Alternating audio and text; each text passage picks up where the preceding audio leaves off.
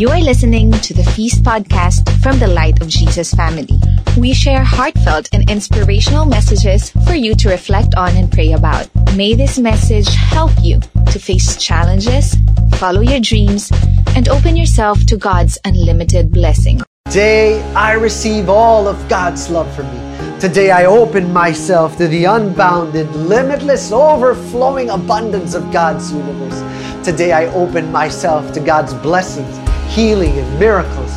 Today, I open myself to God's Word so that I become more like Jesus every day.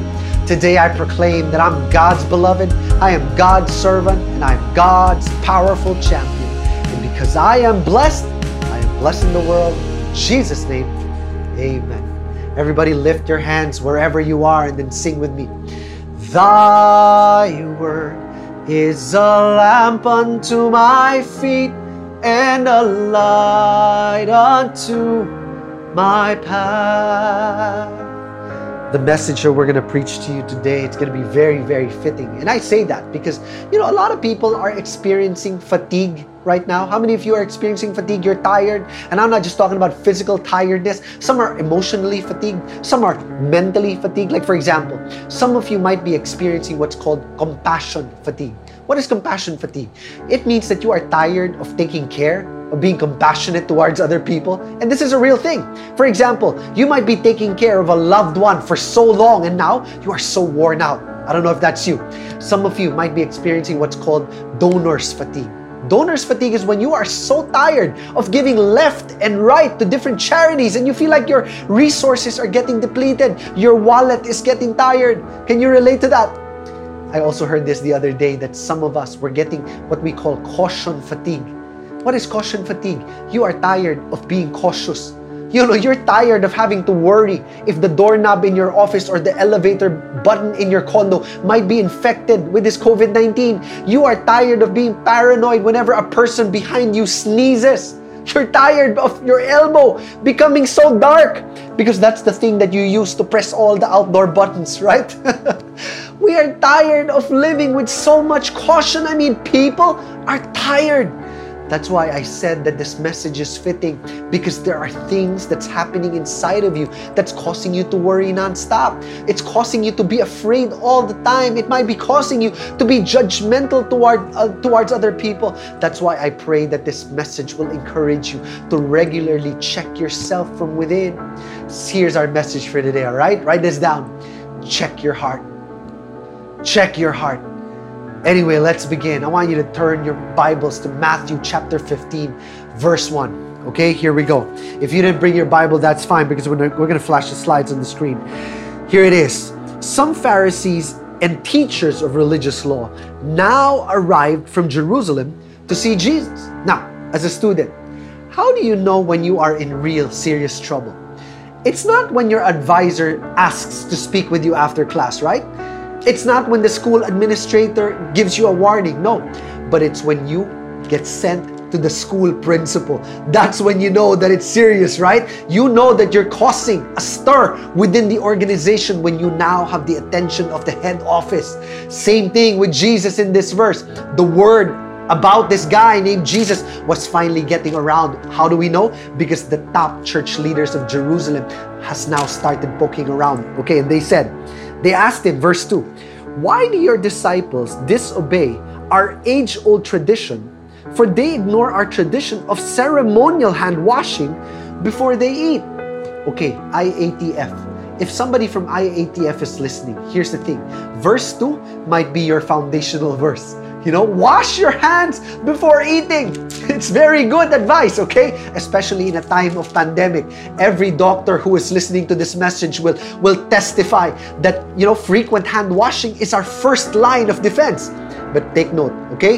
In ancient times, this accusation by the Pharisees or the religious leaders had nothing to do with good hygiene. It had nothing to do to avoid spreading viruses. Actually, these ceremonial washings were not commanded by Scripture, but it was commanded by tradition. It was a tradition that was passed on to them by their elders. They had what they called purity laws, okay? This law commanded them, like for example, that they could not touch a leper. You could not touch an impure person. You couldn't hang out with Gentiles, non-believers. But guess what? That's what Jesus did all the time. Why? Listen to this. Because Jesus prioritized love more than the law. Sometimes, our laws get in the way of loving people. I'm going to talk more about this, okay? Today, hand washing is a must. It's not just a doctor's recommendation, but actually throughout history, hand washing has always been a bonus for survival. It's a plus for survival. Take instance, okay? This is a good trivia.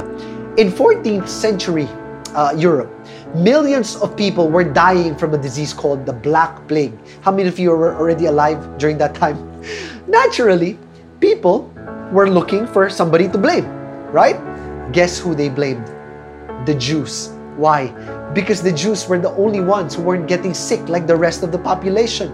But little did they know that the reason why the Jews were not getting sick was because of their frequent hand-washing rituals. But because they did not know that, they killed thousands of Jews. In fact, in Strasbourg alone, 2,000 Jews were burned alive. And you see, my friends, this is evidence that racial oppression is not a new thing. Today, the world fights for Black Lives Matter, or the world fights against Asian hate. But these things are nothing new in history. I mean, racial discrimination has been around for centuries. It's a virus that we need to get rid of. What causes it? Ignorance, for one. Hate is also one, to name a few, all right? Ignorance and hate are two of the worst viruses of all time. But Jesus showed us that there is a vaccine for this. It's called love. It's called mercy. It's called humility. Okay? But here's the main issue. It wasn't actually an issue of hand washing. It was an issue of distorted priorities. The religious leaders made their law their God. So what happened? They forgot who their God really was and what God really stood for. This is the most common weakness of religious people. We like to major in minor things. We like to make a big deal out of the small things. So what happens is that we major in minor things, but we forget the major things. We lose sight of what's really important and essential. That's why Jesus addresses this weakness by saying this, okay? In verse 3, Jesus says this, "And why do you, by your traditions, violate the direct commandments of God?" For instance, God says, "Honor your father and mother, and anyone who speaks disrespectfully of father or mother must be put to death." But you say it's all right for people to say to their parents, "Sorry, I can't help you, for I have vowed to give to God what I would have given to you." In this way, you say that they don't need to honor their parents. And so you cancel the word of God for the sake of your own tradition. What's happening here? When the disciples were accused of sinning by the religious leaders, Jesus flips the script by answering them with his own accusation. Jesus was like, "Why do you, by your traditions, the traditions that you have made, violate the direct commandments of God?" This was a very strong response from Jesus, because traditions can be good if the source is good. But how many of you know that there are some traditions that do more harm than good? And if there's anybody who would understand this, Filipinos would be those people. Filipinos understand this perfectly because we are so rich when it comes to traditions. We have so many traditions that, some of them already border on superstition. For example, okay, how many of you know this tradition called pagpag? Anybody know that? Have you ever heard of that, pagpag? Filipinos believe that whenever you visited a person who died, you shouldn't go home directly after attending a wake. Why? Because the spirit of the dead that you visited will follow you home. So they advise you to stop by a different place. Why? So that you can dust off. That's the English of pagpag. You can dust off the spirit of that person in that place. And you know what? If that were true, the most haunted place in the Philippines would not be the cemetery, but where would it be? In Starbucks. Because that's where everybody goes after a wake, right? To pagpag, to dust off. Okay, don't get me wrong. We have wonderful Filipino traditions that were passed on by our ancestors, like saying po or opo, or this tradition called pagmamano, where we take the hand of our grandparents as a sign of respect. That's a wonderful tradition. We also have a tradition called bayanihan, where we offer help as a community to complete random strangers. But you know what? We do have some traditions that are just downright weird, and sometimes they are more destructive than they are constructive. That's what Jesus was saying to the religious leaders. To paraphrase Jesus, he was like, you believe in God's command that you should honor your parents. But then when your parents need a little bit of financial help, your tradition says that it's okay for you to say, sorry, I can't help you because my money belongs to God. That doesn't make sense. Can I get an amen from the parents? It doesn't make sense. Jesus was warning them before, and I believe that he's still warning us now. A custom is a good expression of our faith. But what's more important than the expression, of course, is the object of our faith. God is more important. Our customs should lead us closer to God and not farther from Him. That's why Jesus quotes the Old Testament in verse 7. He says this, he says, you hypocrites, Isaiah was right when he prophesied about you, for he wrote, these people honor me with their lips, but their hearts are far from me.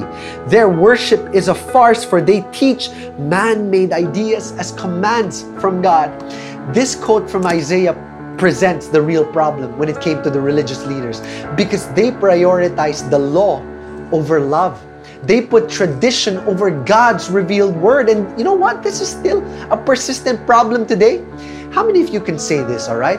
Honestly, if somebody asked you to pray for them, remember that last time that somebody asked you for prayers? Sometimes we're like, prayers up, praying for you, praying with you. But behind closed doors, we don't really do it. We're really not that sincere. Sometimes it's just rhetoric. It's just lip service. You say that you worship God, and your actions might show it. Your Instagram posts might proclaim it, but your heart could be so far away from it. You see, you can fake your actions, but you can never fake your heart. You can't fake what you feel. Well, sometimes, you can do it. You can try to fake it, but eventually, it'll always catch up to you. That's why it's so important that you check your heart. Do a heart check from time to time. Ask yourself this question, is my worship fake? Is my worship fake? Check your intentions. Check your motivations. Do I do things to bless, or do I do it to impress? Do I do it for the Lord, or do I do it to garner likes? Let me end by sharing with you this beautiful prayer in Scripture.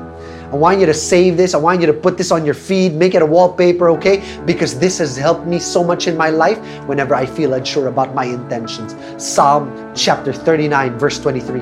Search me, O God, and know my heart. Test me and know my anxious thoughts. And then point out anything that offends you and lead me along the path of everlasting life. We're going to close with that prayer. But I want you to bow down your head as we give a personal prayer right now. Dear Lord, thank you for allowing the word to leap from out of the pages and into our life. But we pray right now, Lord, that more than just the wisdom of understanding your word, we pray for the strength that will move us to obey, to follow, and be changed by your word. Speak, Jesus. Your servant, your child is listening. In Jesus' name, amen. One more time, everybody, can I invite you to sing in honor of God's word? Thy word is a lamp unto my feet and a light unto my path. I pray that the next few moments while we are together, God is going to use this message again to change you, inspire you, and bless you. And I wish I could call out Brother Mo next, as many of you already know this, that he and his family contracted COVID recently. They are still recovering, so let's please continue to pray for all of them, for their complete healing. And in case some of them are watching right now, feel free to send your well wishes. Get well soon, Team Sanchez. We love you and we miss you. Anyway, let's go back to our text, okay? We're talking about the importance of having a sincere heart. And so Jesus, he adds a little more color by explaining what he means by all of this, okay? So let's read verse 11. Jesus says this, It's not what goes into your mouth that defiles you. You are defiled by the words that come out of your mouth. And then fast forward all the way to verse 17. Anything you eat passes through the stomach and then goes into the sewer. But the words you speak come from the heart. That's what defiles you. Let me explain. Remember that the Jews, they had a long list of food that they considered unclean.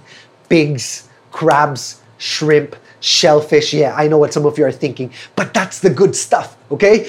I've often asked the Lord many times, why is it that the unhealthiest is always the tastiest? Lechon, gambas, buttered shrimps, garlic crabs. Am I making some of you hungry yet? The Jews believed that by eating these unclean food, it makes you unclean. But Jesus was explaining to them that eating these types of unclean food, it does not defile you. But what comes from your heart, that's what makes you unclean. He says that the words you speak come from the heart. That's what defiles you. I want you to know that there is an indelible connection between your words and your heart. That's why it's so important that you check your heart. But more importantly, you also need to check your words. Why? Because your words will reveal what's in your heart. But Brother Audie, whenever I'm praying to the Lord, my words are very wholesome. It's not like I'm cursing God or anything. Okay, no, that's not what I mean. Because the words that you use when you're praying, you can easily fake that. Okay? You're nice when you're in the presence of God. The words that I'm talking about is what you use when you're not praying, when you're living. When you're not in front of God, that's when it's real. When you're talking to your spouse or your children, that's when it's real. When you're talking to your helper, for instance, that's when it's real. When you're talking to that Lala Move driver who doesn't understand your instructions again and again, that's when it's real. When you're talking to your internet provider because your Wi-Fi is down, that's when it's real. See, these are the moments when what's really in our heart flows from out of our mouth. Let me emphasize this point by sharing with you this story, okay? One day, a group of frogs were traveling in the woods when all of a sudden, two of those frogs fell into a very deep pit. And so the other frogs, they looked down into that big hole and saw how deep that pit was. And so they shouted to the two frogs below, "That's so deep! It's impossible for you to get out of here!" But the two frogs, they refused to listen. They ignored those comments and they tried to jump from out of that pit. But the group of frogs just kept telling them, "Give up! It's useless! You're just wasting your energy. Just accept your fate and die." One frog, he listened to what the other frogs were saying. And so what did he do? He fell and then he dropped dead. But the second frog continued to jump and jump as hard as he could. And once again, the other frogs kept yelling, "Just stop and die like the other frog." But he kept on trying and trying. And lo and behold, he was able to reach the very top and then get out from that deep pit. And by this time, all the other frogs were shocked. And they asked him, "Did you hear us? We told you to give up." And this frog, he just shook his head and he was just smiling. And then he says, "I'm sorry. I can't understand what you're all yelling about. I'm deaf. But thank you so much for cheering me on." Proverbs chapter 18 verse 21 says this, that the tongue can bring death or life. You see, the tongue, it has no muscles, but the tongue is strong enough to break someone's heart. It's strong enough to break someone's spirit. Here's a quick tip. Before you utter a bad word, give yourself the gift of gap. Okay, the gift of gap. Stop for a moment and then breathe a little bit. It helps if you count from 1 to 10 or sometimes even a whole minute depending on how mad you are, because the goal is to bring your temper down. You don't want to regret saying a hurtful word just because you're in a bad mood. Check your heart, my dear friend, because that's where your words come from. Remember this truth, write this down. You will leak whatever is inside of you. So if your heart is bitter, guess what? Your words will become bitter. If your heart is joyful and happy, your words will become joyful and happy. James was saying this about our tongue. Sometimes our tongue praises our Lord and Father, but sometimes it curses those who have been made in the image of God. And so blessing and cursing come out from the same mouth. And you know what? I have seen too many people live the trauma of being verbally assaulted and verbally violated by people, especially loved ones in their life. And I don't even have to look very far for an example. I was a victim of verbal assaults when I was growing up. I was called by many names: bobo, tanga, inutil, tamad, walang kwenta, pangit. But, we all know that the last one isn't true. But none of them hurt more than when it was spoken by someone whom I love dearly. My dad, God bless his soul. My dad loved his family. He loved his children. But you know what? My dad did not know how to express his love. He wasn't very expressive as a parent. Sometimes parents are unexpressive. Why? Because that's how they were brought up. So please don't blame them entirely. Get to know them so that you will understand what they went through in life, okay? But don't get me wrong. My dad was an amazing father, but he wasn't perfect. I mean, no father is. Only God the Father is perfect. I'm not perfect as a dad. My dad particularly had a problem in expressing his emotions. And boy, did he have a temper. Just like the Incredible Hulk, you wouldn't want to be around when my dad was mad. But you know what I realized? When I became a father myself, I realized that I also had that same kind of temper. I can explode like a nuclear bomb when I'm angry. I'm capable of doing and saying the nastiest things when I'm in a terrible mood. And let me tell you this true story. I remember the very first time that I shouted at Ethan. He was barely 1 year old then, and I remember it like it was yesterday.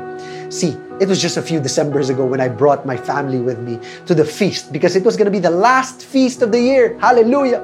It was going to be a whole day affair of serving in the morning, serving in the afternoon, during the day, and then in the evening we would attend our annual FBA Christmas party. Okay, so imagine this. I was up 5:30 in the morning, as early as that, and by the time we got home at around 11 p.m., I was bone tired. I was dead to the world. But you know what? For some reason, parents will be able to relate to this. My son would not stop from crying. We did everything that we could to pacify him. And so while I was carrying here in this room, this very room, in my frustration, without any warning, I lost it. I shouted at the top of my lungs, "Shut up!" My wife comes barging through the doors with this look of disbelief in her face, and she snatches Ethan from my arms and she runs from out of the room. And while I was there all alone for a few moments, I felt horrible. It took me just a few moments to compose myself. When I came out, they were outside. Ethan wasn't the only one crying because now my wife was also crying too. And so with all the humility that I had, I apologized to both of them, and that was the first and the last time that I lost it like that. And I would, have a few episodes from time to time, but it would be nothing as bad like that ever again. And I'm sharing this with all of you right now because I want you to know that this happens to the best of us. No one is exempted from this. Imagine, in the morning, I was shouting praises to the Lord, but in the evening, I was shouting "shut up" to my son. And I'm glad that the Lord has been part of my life to humble me. He still humbles me now. He humbled me then. He's still humbling me now. It's only by His grace that I'm able to hold my temper sometimes. And I know I've got a long way to go. So I've got to keep reminding myself to be slow to anger, but also to be quick to apologize whenever I hurt people. Check your heart, my dear friend. Let your words build life and not destroy life. Let your words heal and not harm, not hurt. Ask the Lord to give you His heart, a heart that's humble, a heart that's selfless and gentle and repentant. And as we worship the Lord in a few moments, let God's love scrape off the evil that's been lodged in your spiritual arteries. Are you ready to pray? If you're ready to pray, I want you to bow down your heads in the presence of God, and then let's pray. Father in heaven, thank you for this beautiful word. Father, we open our hearts to you so that you can do your spiritual surgery. Remove all the blockages and the hindrances that's causing us, Lord, to sin, and then remind us that we belong to you. We give you our hearts, Lord, even if it's broken, even if it's weak, we give you our whole heart, Lord. So have our heart, Jesus. Come and take over our lives. In Jesus' name, amen. Thank you for listening to this podcast from the Light of Jesus family. For more messages like these, please visit lightfam.com/podcast.